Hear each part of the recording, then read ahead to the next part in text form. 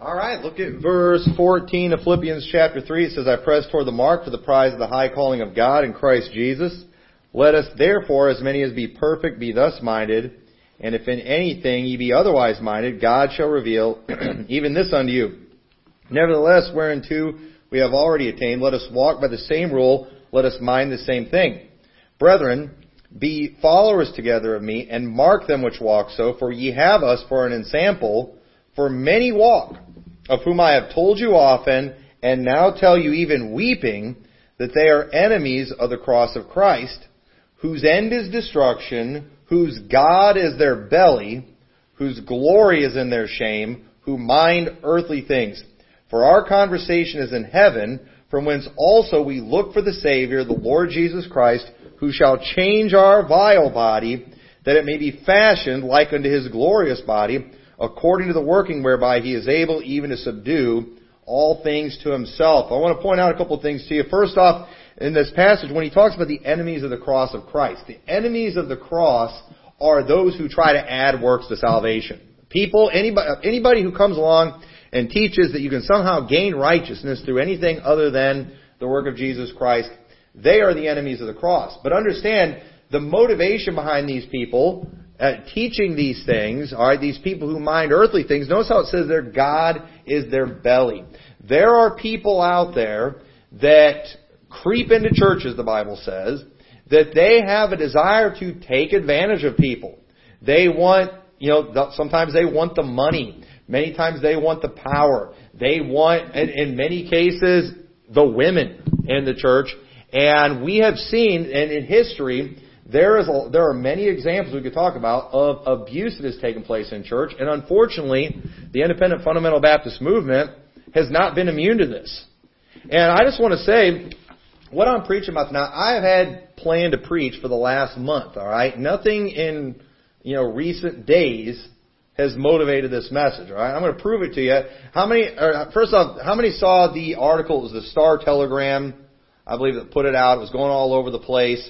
But it said the Star Telegram discovered at least 412 allegations of sexual misconduct in 187 independent fundamental Baptist churches and their affiliated institutions spanning 40 states in Canada. All right, it was going all over the place, and it was some pretty nasty stuff in there.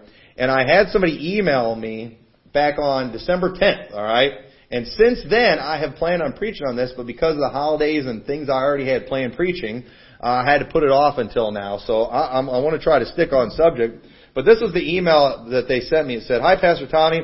I just happened to have stumbled onto this article about IFBs. Please tell me that it isn't true. I am relatively new to IFB and was not aware of this kind of stuff going on. How could this have happened? And is there danger of it happening again in the new IFB? That was a question that was asked on December 10th.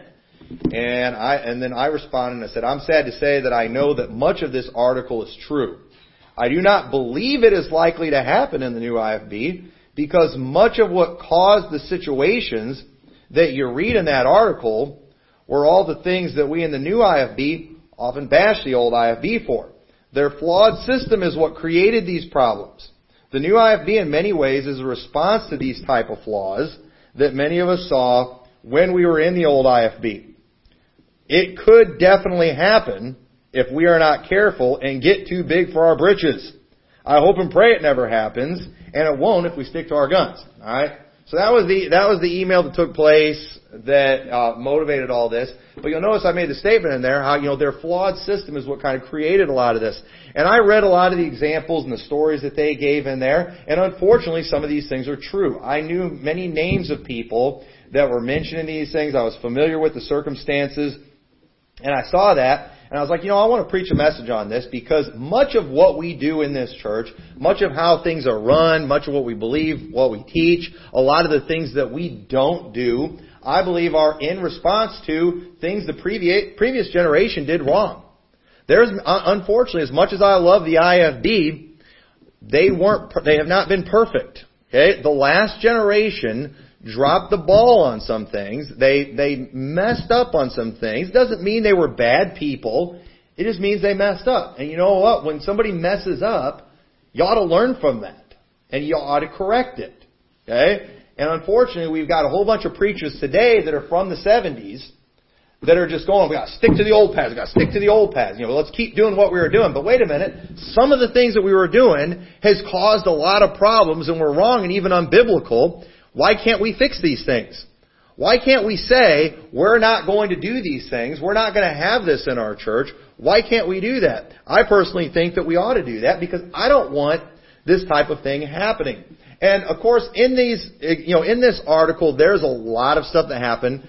And a lot of these things that I'm going to mention in no way are why every one of these things happen. Okay? There's been a lot of scandals, there's a lot of examples, and there's a lot of reasons. However, I do think there are some key things that, have taken place, that have been big in the IFB, that has kind of created a, place where that, abuse can thrive. Okay, so for example, alright, if I was to ask you, why is there so much abuse in the Catholic Church? What would we say? One of the things we would say, well, it's because they don't let their priests get married. I mean, that's asking for trouble right there.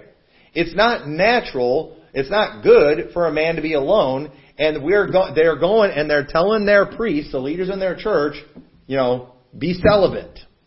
And these are normal, red-blooded men. And I believe a lot of that ends up just creating a situation where perversion is going to run rampant. We would all say that a big reason there's so much perversion in the Catholic Church is because of a flawed system. Would we not agree with that?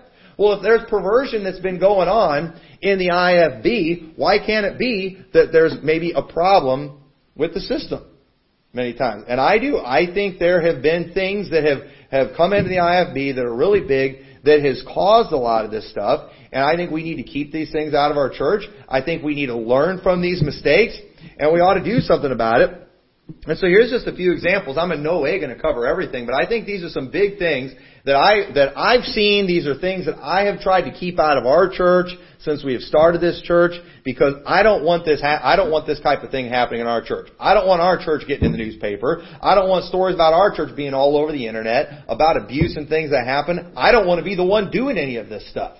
I don't want to wreck my marriage. I don't want to wreck my testimony and this church's reputation. I don't want to devastate the people in my church. I don't want to do that. But guess what? I am a sinful man like anyone else.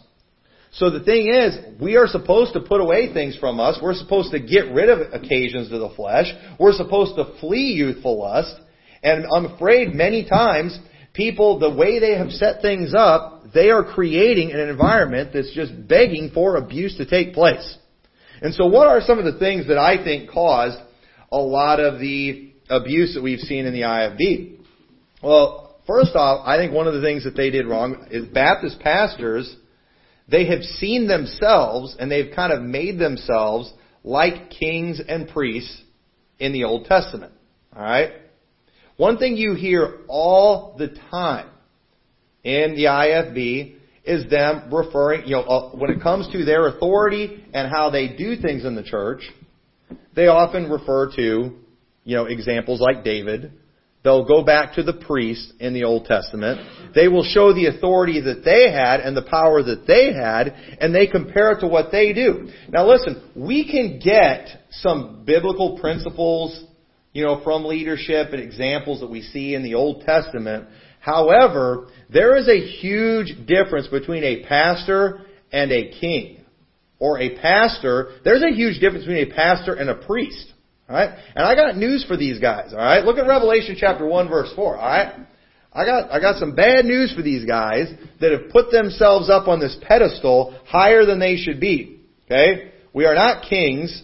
We are not priests as pastors. But look at what it says in Revelation chapter 1, verse 4. It says, John, to the 7 churches which are in Asia, grace be unto you, and peace from him which is, and which was, and which is to come, and from the 7 spirits which are before the throne, and from Jesus Christ, who is the faithful witness, and the first begotten of the dead, and the prince of the kings of the earth, unto him that loved us, and washed us from our sins in his own blood, and hath made us kings and priests unto God and his Father. To him be glory and dominion forever and ever. Amen. Y'all see that right there? Now, how do we become kings and priests? Did we become kings and priests as pastors when somebody laid hands on us and ordained us? Or did we become kings and priests when we were washed in His blood? Well, hey, if you're saved today and you've been washed in the blood, guess what? God made you a king and a priest. You know what one of the Baptist distinctives is? The priesthood of the believer. The priesthood of the believer. You know what we teach? You know what Baptists have always taught? That we don't need a priest to get to God. Baptists forever have taught that we have direct access to God as believers, that we have a high priest, and it's Jesus Christ. That's what we've taught. So now why would a pastor go around and, thump his chest and claim authority and base it off a priest in the Old Testament? Why would he do that? Why would it would be wrong for me to take examples of what the priest did in the Old Testament and me try to do it with you in the New Testament and say, because I'm your pastor, and look at what the priest did in the Old Testament. I'm sorry. Priests they had more power than I do. We see one example of a priest, Phineas, I believe it was, that, he executed some people. Remember, he put the spear through the two people committing adultery? Alright? I'm not allowed to do that.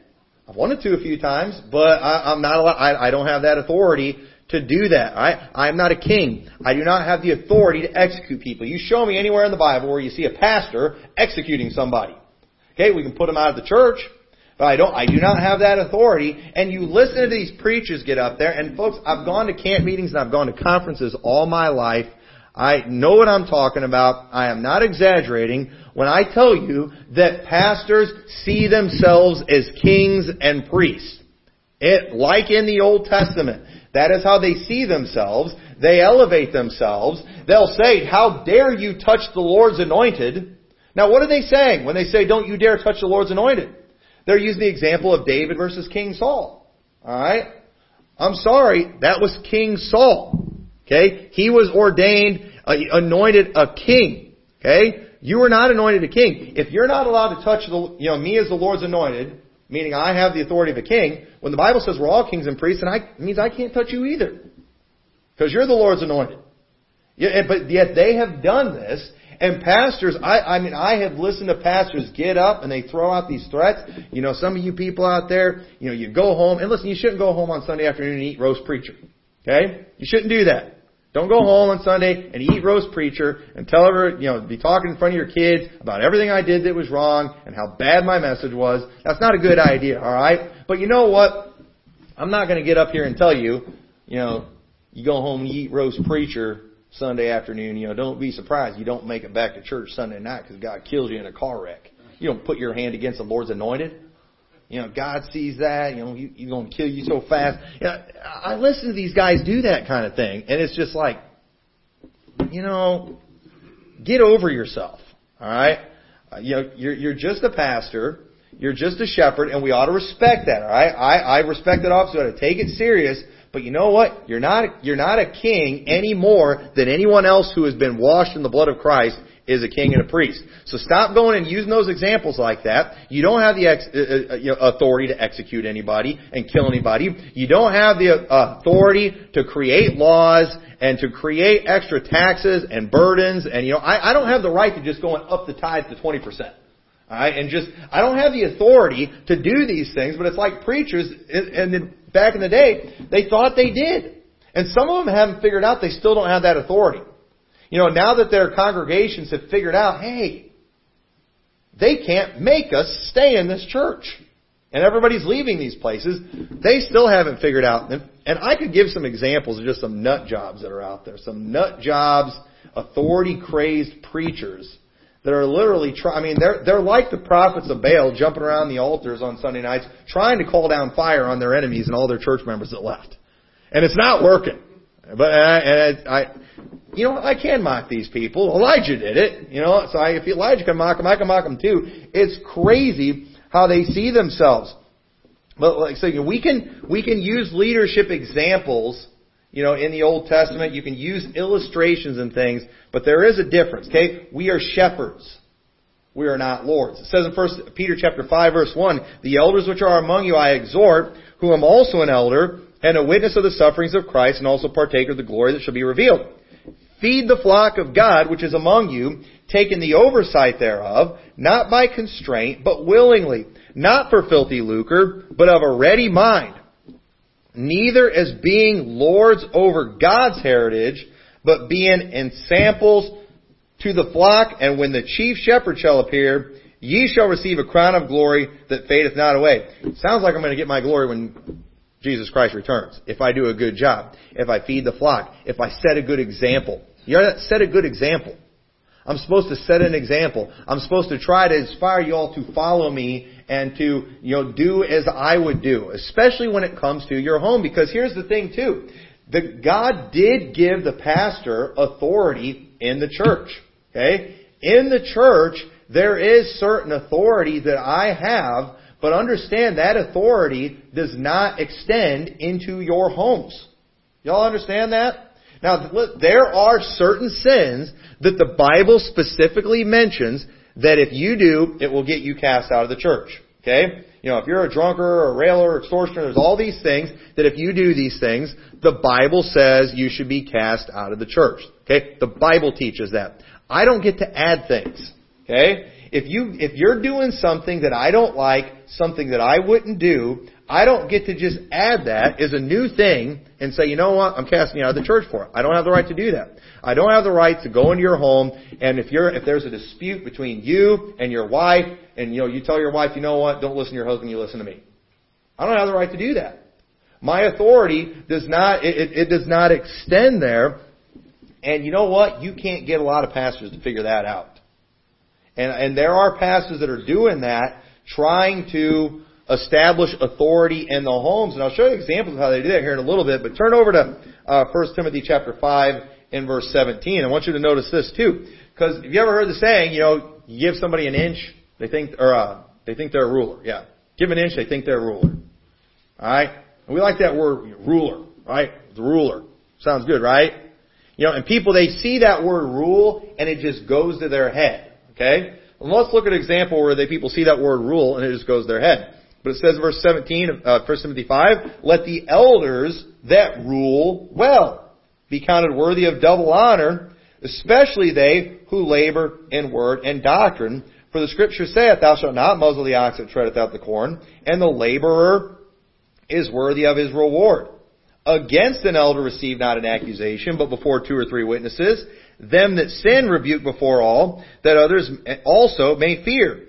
I charge you before God and the Lord Jesus Christ and the elect angels, that thou observe these things without preferring one before another, doing nothing by partiality, lay hands suddenly on no man, neither be partaker of other men's sins, keep thyselves pure. So we see there, notice it says, let the elders that rule well be counted worthy of double honor. Y'all see that? There's a condition there. You've got a lot of guys out there, they think, because I'm a pastor, therefore I automatically just get all this double honor. But wait, no, it says those that rule well be counted worthy of double honor. And notice this too, because then you have pastors who are not ruling well. We have examples in many of these stories that you read about the abuse that's in these IFB churches. In many cases, the church knew about stuff that this pastor did. They knew this pastor had done something bad sexually. They knew he committed adultery. They even knew he molested somebody. But everybody in the church had this attitude, well, against an elder receive not an accusation. Wait, but it says, but before 2 or 3 witnesses.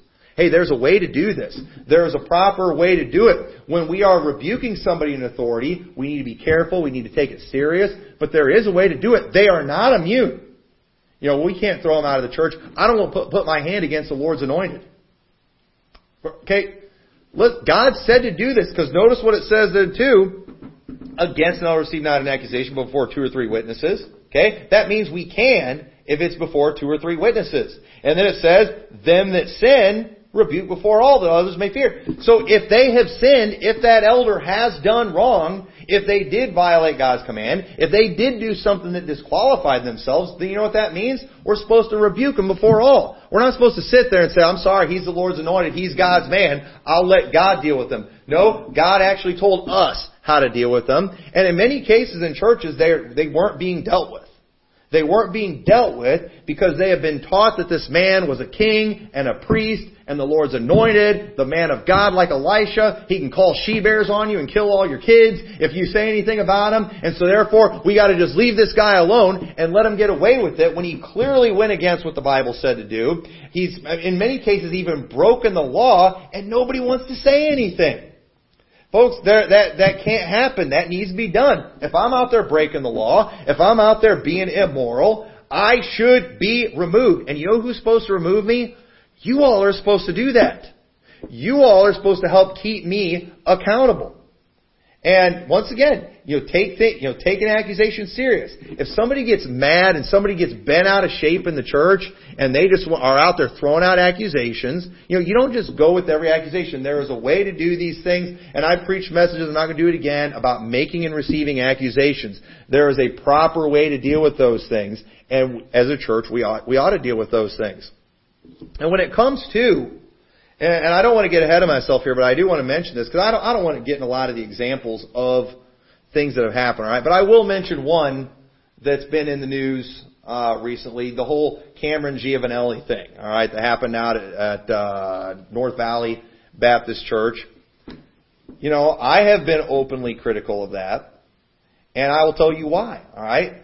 That man, what he did as a pastor of a church out east, forgot where it is, when that church where these sins took place found out about it, that church got together. The new pastor, the leadership in that church, they got together, they investigated the situation, they looked into it, and they determined that this man in fact was guilty of what he had done.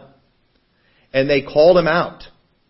They called that church where he was serving, and they let him know, hey, this man is a wicked man. They told him what he did, and then they wanted to sweep it under the rug in that church. And then Pastor Shiflett, he had threatened to go public, and thankfully he did go public about what he had done. And then they just kind of slapped the guys on the wrist, and they relocated him to one of the trash can churches where all the perverts go, down in Jacksonville. And people were saying, how dare they do that? We should let the authorities deal with this. And I'm getting ahead of myself, but the Bible makes it very clear that we ought to be able to judge things in the church. The Bible makes it clear we would be better off taking the least esteemed person in the church and letting them judge than going to the unrighteous for judgment. But that's what the old IFB wants to do. Well, we'll let the authorities figure out if he's guilty or not. But there's a problem. A lot of times there's statute of limitations. They can't do anything. A lot of times their hands are tied by certain, laws when it comes to what they're able to do. Hey, as a church, we're allowed to govern ourselves. We can look into these things however we want. And the reason I have, publicly supported, throwing that guy under the bus is because of the fact his church said that he was guilty. And so you know what? I stand with the decision of that church because that church is the proper authority to make that decision. Now, in this article, the Daily Telegram, they talked a lot about Jack Hyles in this article. And whenever you talk about abuse in the IFB, everybody wants to talk about Jack Hyles and all of his adultery and all of his scandals and things he did. But here's the problem with that. All right? I wasn't there when Cameron Giovanelli did his thing. Okay? I wasn't there. But the church who looked into it, who had the authority to look into it, they determined it was true. I stand with that church. In the case of all the accusations that came towards Jack Hyles, who was the pastor of the largest Baptist church in the world at that time, who was the most influential Baptist pastor in the world at that time, who was doing more for God than anybody else in that time, why in the world would I not think people would throw accusations at him? Okay? And at the end of the day, his church agreed that he did not do these things. Now, were they right or wrong? I don't know. I wasn't there. But here's the thing. The proper authorities, the ones who were supposed to deal with it, decided that he didn't. So you know what? I'm going to go along with that. And I'm getting tired of preachers who have no idea, who weren't there, always wanting to hold him accountable for adultery when they have no idea. They have no idea when the proper authorities determined that he didn't do it. Okay? So I'm being fair in these things. If a church decides their pastor did it, I'm going to support the decision of that church. If they decide that he didn't do it, unless it is extremely obvious. I'm talking like video evidence that he didn't do it, then I'm going to have to say that person's not guilty. I believe because the proper authorities, I think, are the church in those situations.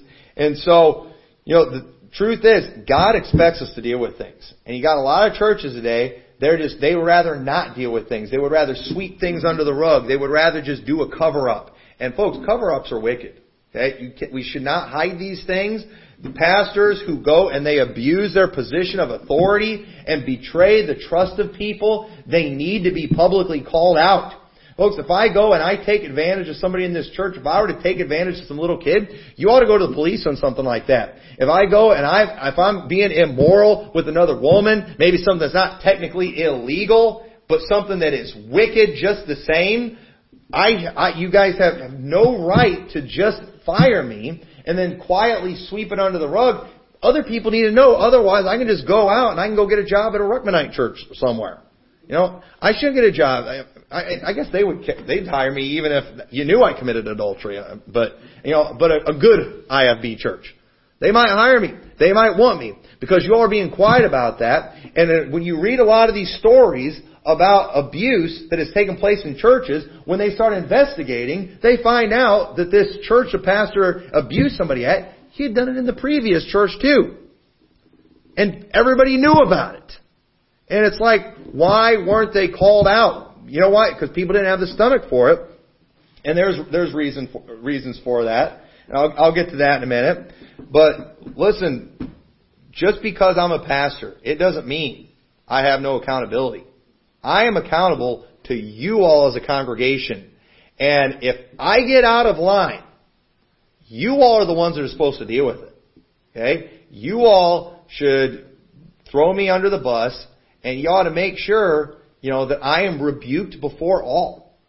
I need to be publicly rebuked for what I have done, and that's your job to do that, and you need to make sure that gets done. All right, and make me think you're going to do that, folks, just in case I'm ever tempted. If I'm ever tempted, I need to know that there's going to be an angry mob with pitchforks that are going to, obviously you can't hang me or burn me at the stake or anything like that, but I need to know y'all are going to expose me to the world. All right. I need that so I'm never tempted to even do any of these things. But it said many pastors, they've granted themselves man of God status like Elijah and Elisha. They think they can send 2 she-bears. I listened to Phil Kidd tell a story one time about a guy that cursed him or something, and he, told him he blasphemed the Holy Spirit and he was going to be dead within 24 hours or something like that. He tells a bunch of crazy stories like that. It's like, shut up, all right? Listen, first off, that never happened. You just made it up. Second of all, even if the guy did do that, you know what? Big deal, all right? If God forgives blasphemy against him and the Son forgives blasphemy against him, I know the Holy Ghost, that's not forgiven. But you know what? If blasphemy against the Father and the Son can be forgiven, I'm pretty sure blasphemy against me can be forgiven. Because I'm not even close to the Father and the Son. But Phil Kidd, you curse him, you're going to be dead within 24 hours. That's just stupid, all right? People have got to start calling out these preachers in these camp meetings too that are just telling these war stories that are just made up, all right? I am so sick of that. These guys, they're not in the Bible enough to actually get anything from the Word of God that will actually, help people and people can learn from. So they got to get up and they got to make up stories about themselves. It's ridiculous, and I know they do it because I've listened to these guys tell the stories multiple times, and the story gets better every time. And I've had enough of it. But we can't let these things go to our head. And so, and if I can make some excuses too for the previous generation, all right, and I mean this, I believe many of these men in the previous generation that kind of set up a flawed system, I believe they were 100% sincere.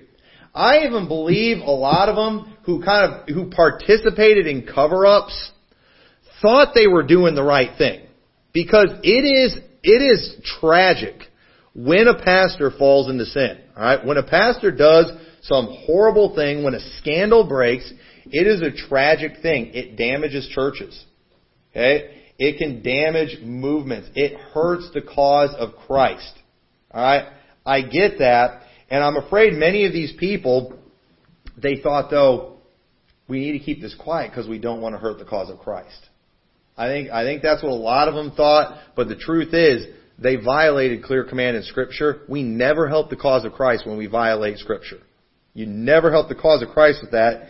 And I just think they were wrong. I think many of these people too, this praise that they took, this king and priest status that they took upon themselves, that they accepted, I think many of these people thought, hey, this is good. The more people respect me, the more they lift me up, the more power I will have over them, and the easier it will be for me to get them to do good. Because here's the thing too, when it comes to pastors, they often have a lot of wisdom. Okay? They've been around for a long time. You have some old gray-headed pastor that's been pastoring for 50 years.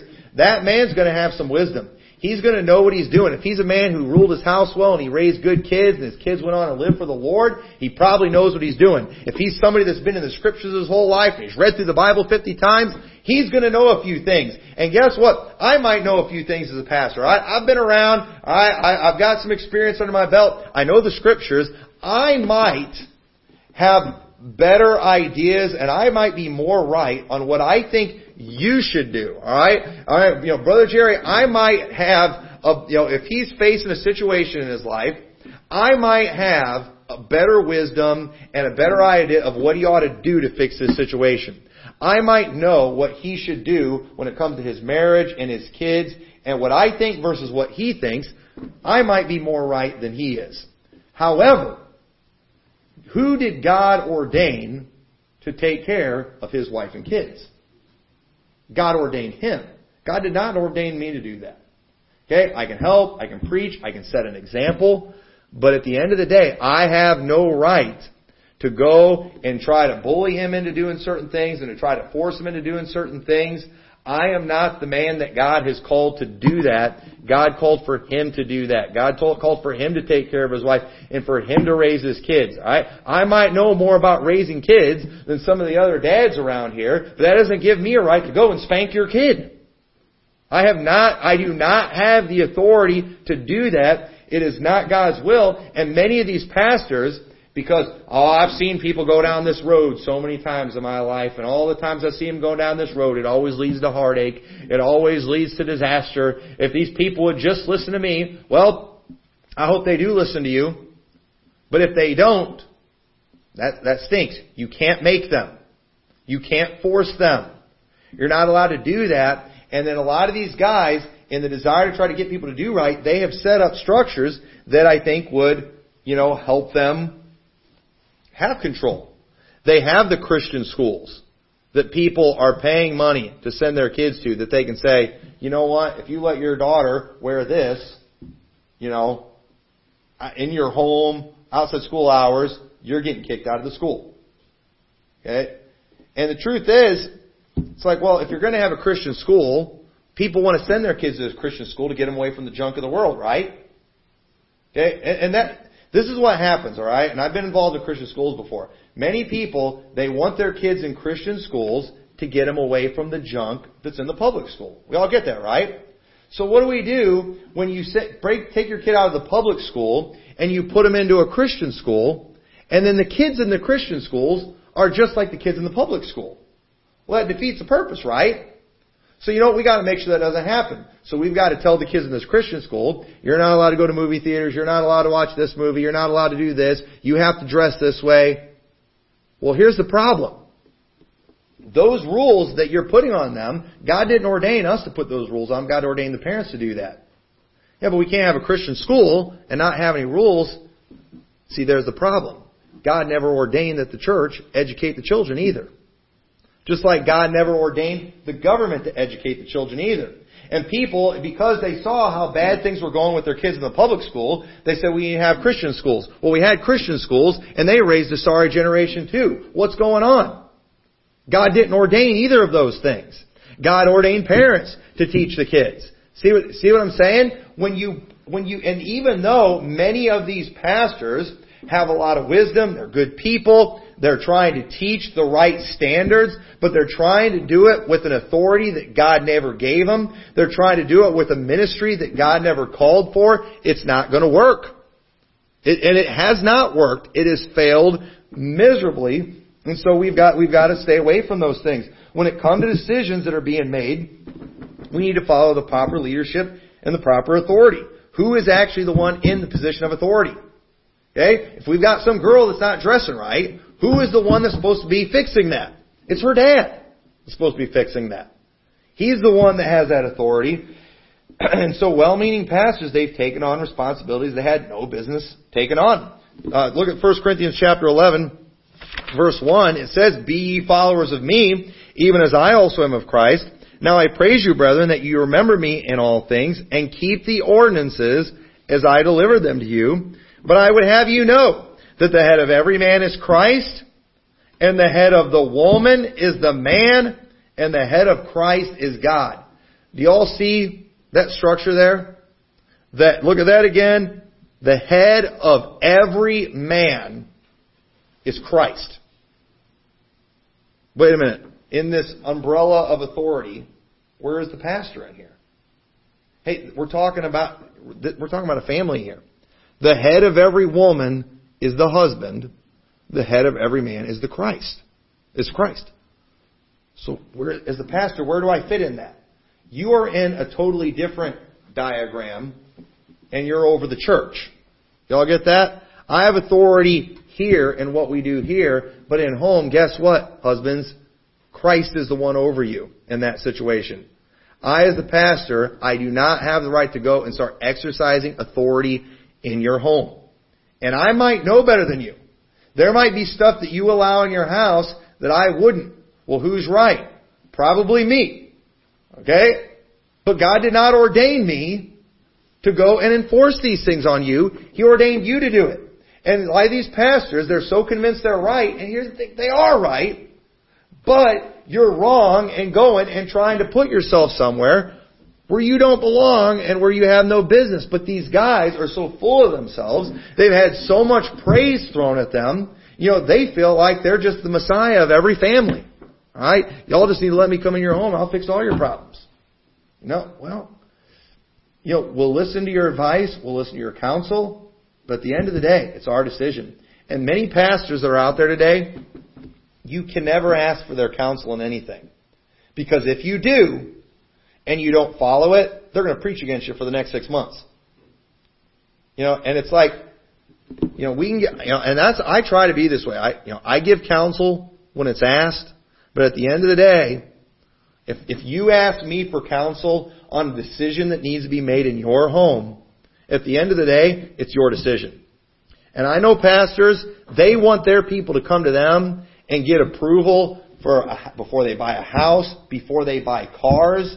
I am not exaggerating, folks. There are people out there that they come to their pastor, they want them to go to the car dealer with them, to prove their choice of a vehicle.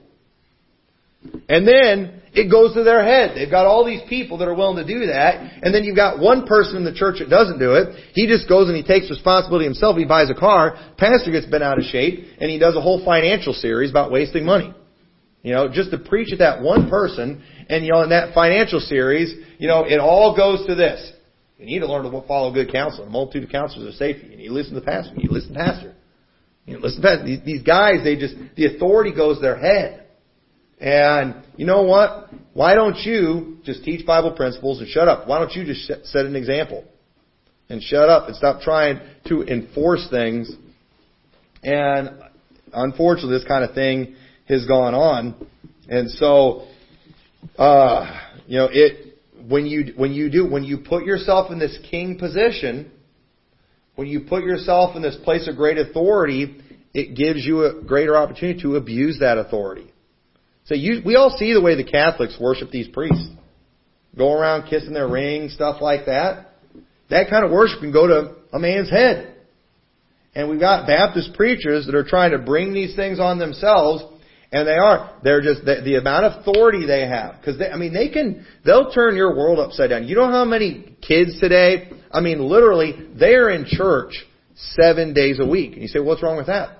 Well, that's not necessarily what God ordained. God ordained the parents raise their kids. And they're in church 7 days a week. They're in church on Sunday. They're in school Monday through Friday while mom and dad's working. And then they're in youth department all day on Saturday. They're like never at home. And then their whole life is wrapped up in the sports programs and things that they have in these schools and all these after-school activities and Saturday youth work and everything. And the kids all love it. It's a lot of fun, and they're able to make these things work because you got people in the church donating all the money to these things, and so they're able to compete with the public schools many times in certain cases. And, now you got this kid all wrapped up in sports and everything. Well, you know what? If I'm the pastor and I don't like what they're doing, you know what? I can just threaten to pull their kids out of sports. And you say that's not a big deal.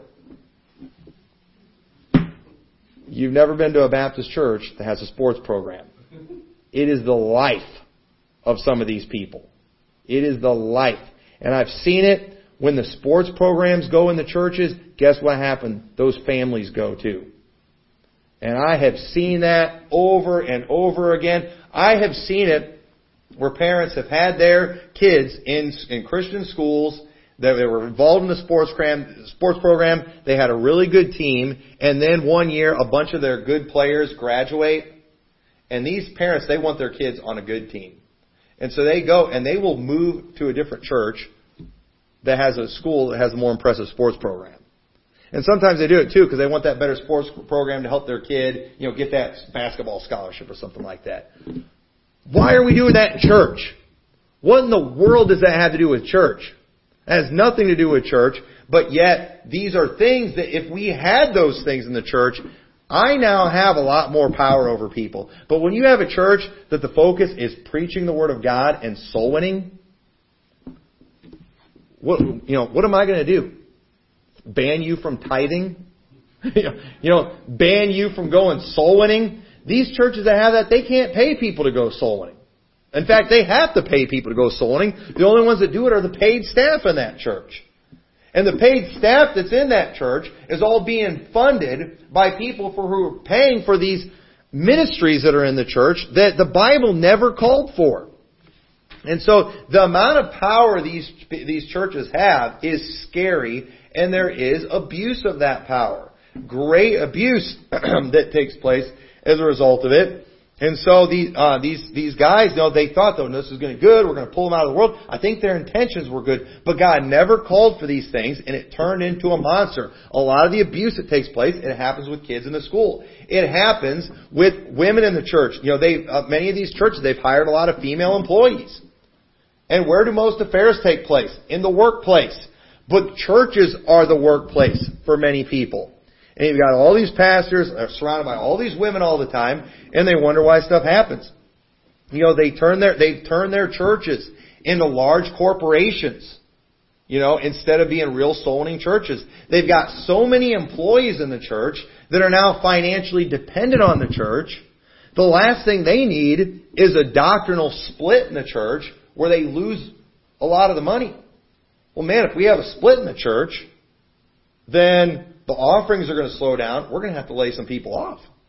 Well, if we lay these people off, who are huge helps in the ministry, they're probably just going to leave and move and go somewhere else. And then we're going to be hurting even more.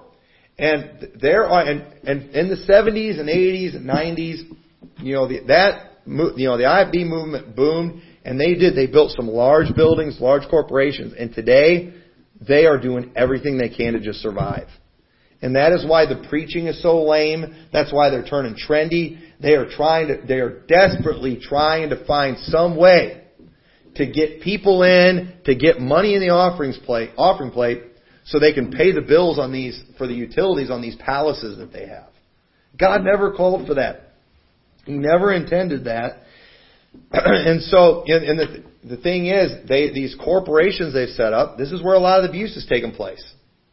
The activity in the church, it's not about being filled with the Spirit. It's not about doing the work of the Lord. It is a worldly organization of many times worldly people that are not Spirit-filled. Doing administrative things that God never called for in the church. And they're doing work just like any other corporation. And they have the same kind of junk that goes on in that church that other corporations do. That's why these things are happening. And so, what's interesting too about most church splits today that are going on in these type of churches, it's not about doctrine. You know what it is? It's about the program at the church. It's the drama. My kid, he's not a starter anymore in the basketball team. We're moving and going to this other church. It's got another school where the players are crummier at this one, so my kid will be a starter. It is ridiculous. It is ridiculous. It is wrong. Look at Romans, and you don't have to. You know Romans 8:28. But many pastors too. So they've set these things up that's just not biblical. Sin comes in, abuse takes place. There's been child molestation. There has been adultery. There's been fornication. I know stories of the leaders in the ministry, their wives getting pregnant by teenage students in the schools and things like that. Just wicked stuff, and it gets covered up. It gets covered up because they were more concerned about how their movement looked than how Christ looked. And look at Romans 8:28. All right, look at Romans 8:28, and we know that all things work together for good to them who are called, to them who love God, to them who are the called according to His purpose. All right, now I want to talk about that word "called" there for a minute, because another thing that preachers have done, in the preacher world, they like talking about the call to preach. Okay. And they've come up with this call to preach. You got to be called to preach. And you get called to preach, that just puts you way up there. And I listened to my dad one time having a conversation with another evangelist. And they were discussing divorced preachers and divorced pastors. And the Bible's real clear about that. And my dad told this man, he's like, the Bible's real clear on the husband of one wife. And this evangelist, he said, well, what if the wife just leaves him for no reason? And my dad said, he hasn't ruled his own house well. He's disqualified. The Bible's real clear on that. And this is what the man said. I'll never forget this. He's like, so you mean to tell me that some Jezebel, this is what he said, that some Jezebel can disqualify a God-called man? That's what he said. And I was just a teenager, and I sat there, and I'd be quiet. I'm not, as a teenager, I remember thinking, she didn't disqualify him. The Bible disqualifies him. The Bible's real clear on that. They love talking about the call of God, alright? And this is what he said too. This is the verse he said. The gifts and callings of God are without repentance. That is what they say. When you start talking about disqualified preachers, they'll say if he was called to preach, the gifts and callings of God are without repentance. And that's from Romans chapter 11. But y'all understand, in Romans chapter 11, that was actually talking about a specific calling. Alright? Now let's talk about the call to preach. Okay? Because what did God call for? Let's ask that question. In fact, here's what God called for. So this is a true saying. If a man desire the office of a bishop, he desireth the good work. What did God call for? A bishop then must be blameless, the husband of one wife, vigilant, sober, of good behavior, given to hospitality, apt to teach, not given to wine, no striker, not greedy of filthy lucre, but patient, not a brawler, not covetous, one that ruleth well his own house, having his children subjected with all gravity. For if a man know not how to rule his own house, how shall he take care of the church of God? Not a novice, lest being lifted up with pride he fall into the condemnation of the devil. Moreover, he must have a good report of them which are without, lest he fall into the approach and snare of the devil. That's what God called for right there. Who are you to say a God-called man is disqualified? Who are you to call for something that God didn't call for? God called for them a bishop to be one who meets these qualifications. And we've got men today that are adulterers, that are fornicators, guys who did it in the ministry. Alright, guys many of these things that happen, even guys like Peter Ruckman, he did it while he was in the ministry. He did these things, and people want to say, nope, we have no right to it. He's been called of God. Really? How do you know that? Well, because he tells that story about how he was at that camp meeting and the Holy Spirit just came all over him and God told him, I need you so bad, I've got to have you. I'm going to kill you if you don't go to that altar and, surrender to the call to preach. And he went, oh, okay. Now how do we know that? How do we know that really happened? How do we know that God really called him? Alright, we're just going off of his testimony. Alright? So the way we know if they actually are called of God is, do they fit the criteria that God called for? And do they desire? So what if they don't want, what if they meet all the criteria but they don't want to be a pastor? That's why it says, for if a man desire the office of a bishop. Y'all see that?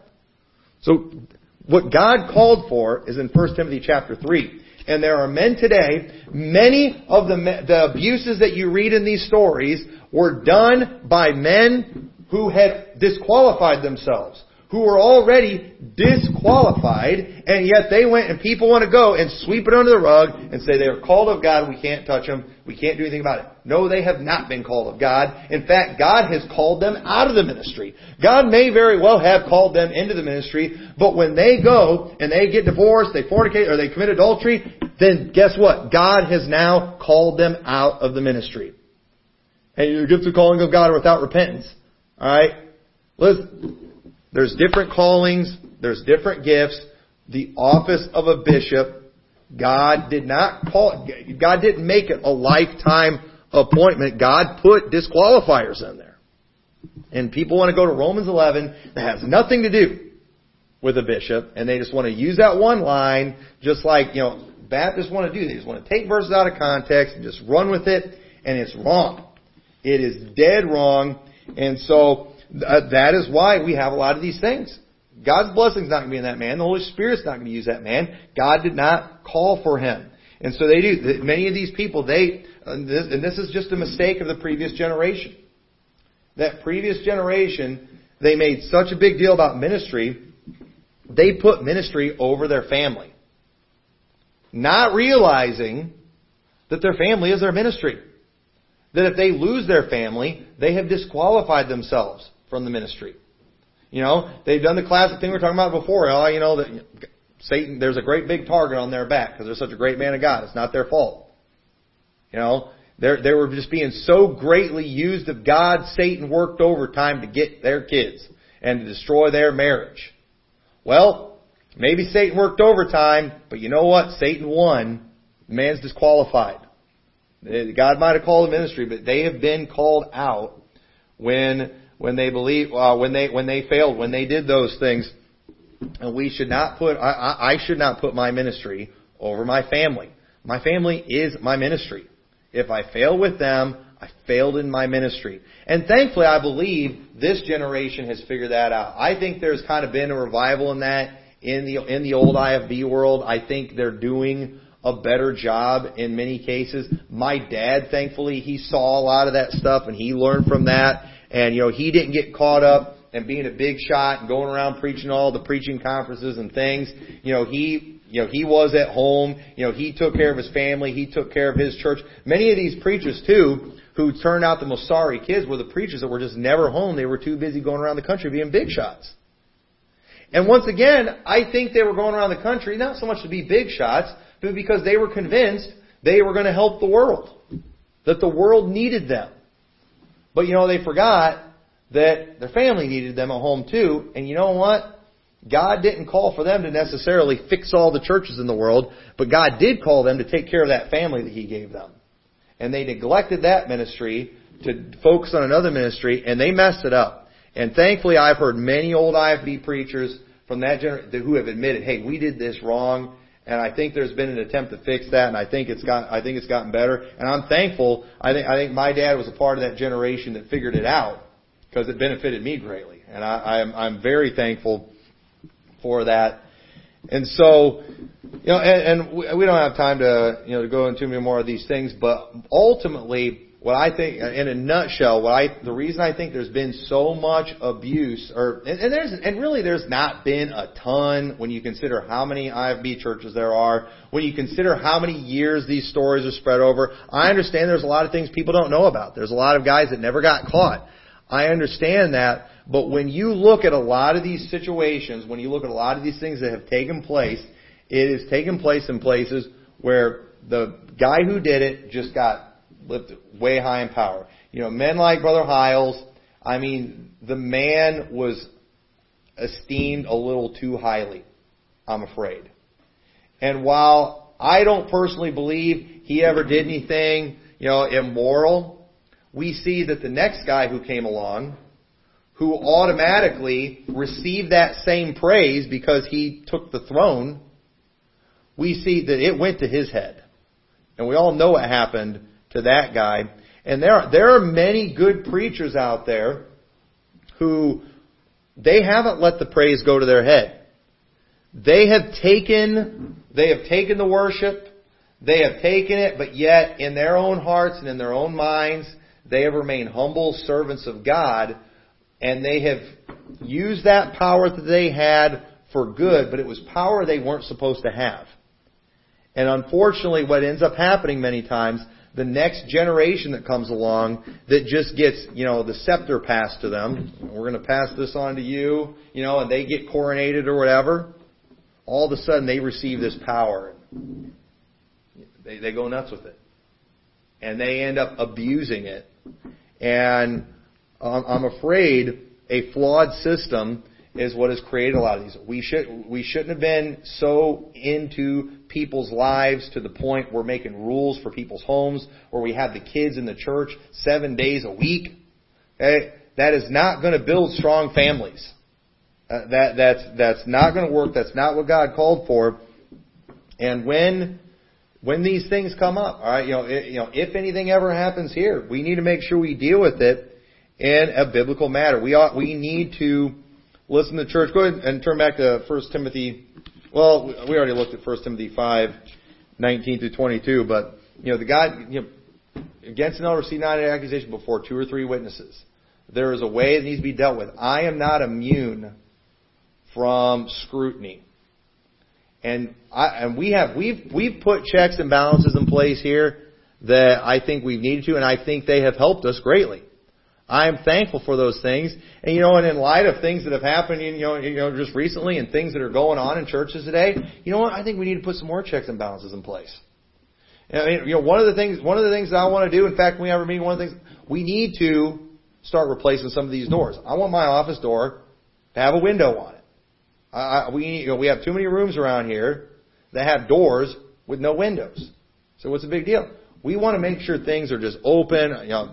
That it doesn't even look like anything could happen. We want to avoid any appearance of evil. I just got somebody mad at me the other day because they one of the ladies wanted to come here and do something, and I told their husband, I said, I'm going to be here during that time, so, and he was understanding about it, but then he told his wife and she freaked out. All right?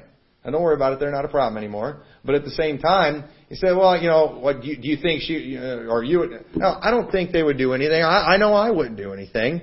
But at the same time, we follow these rules to protect ourselves.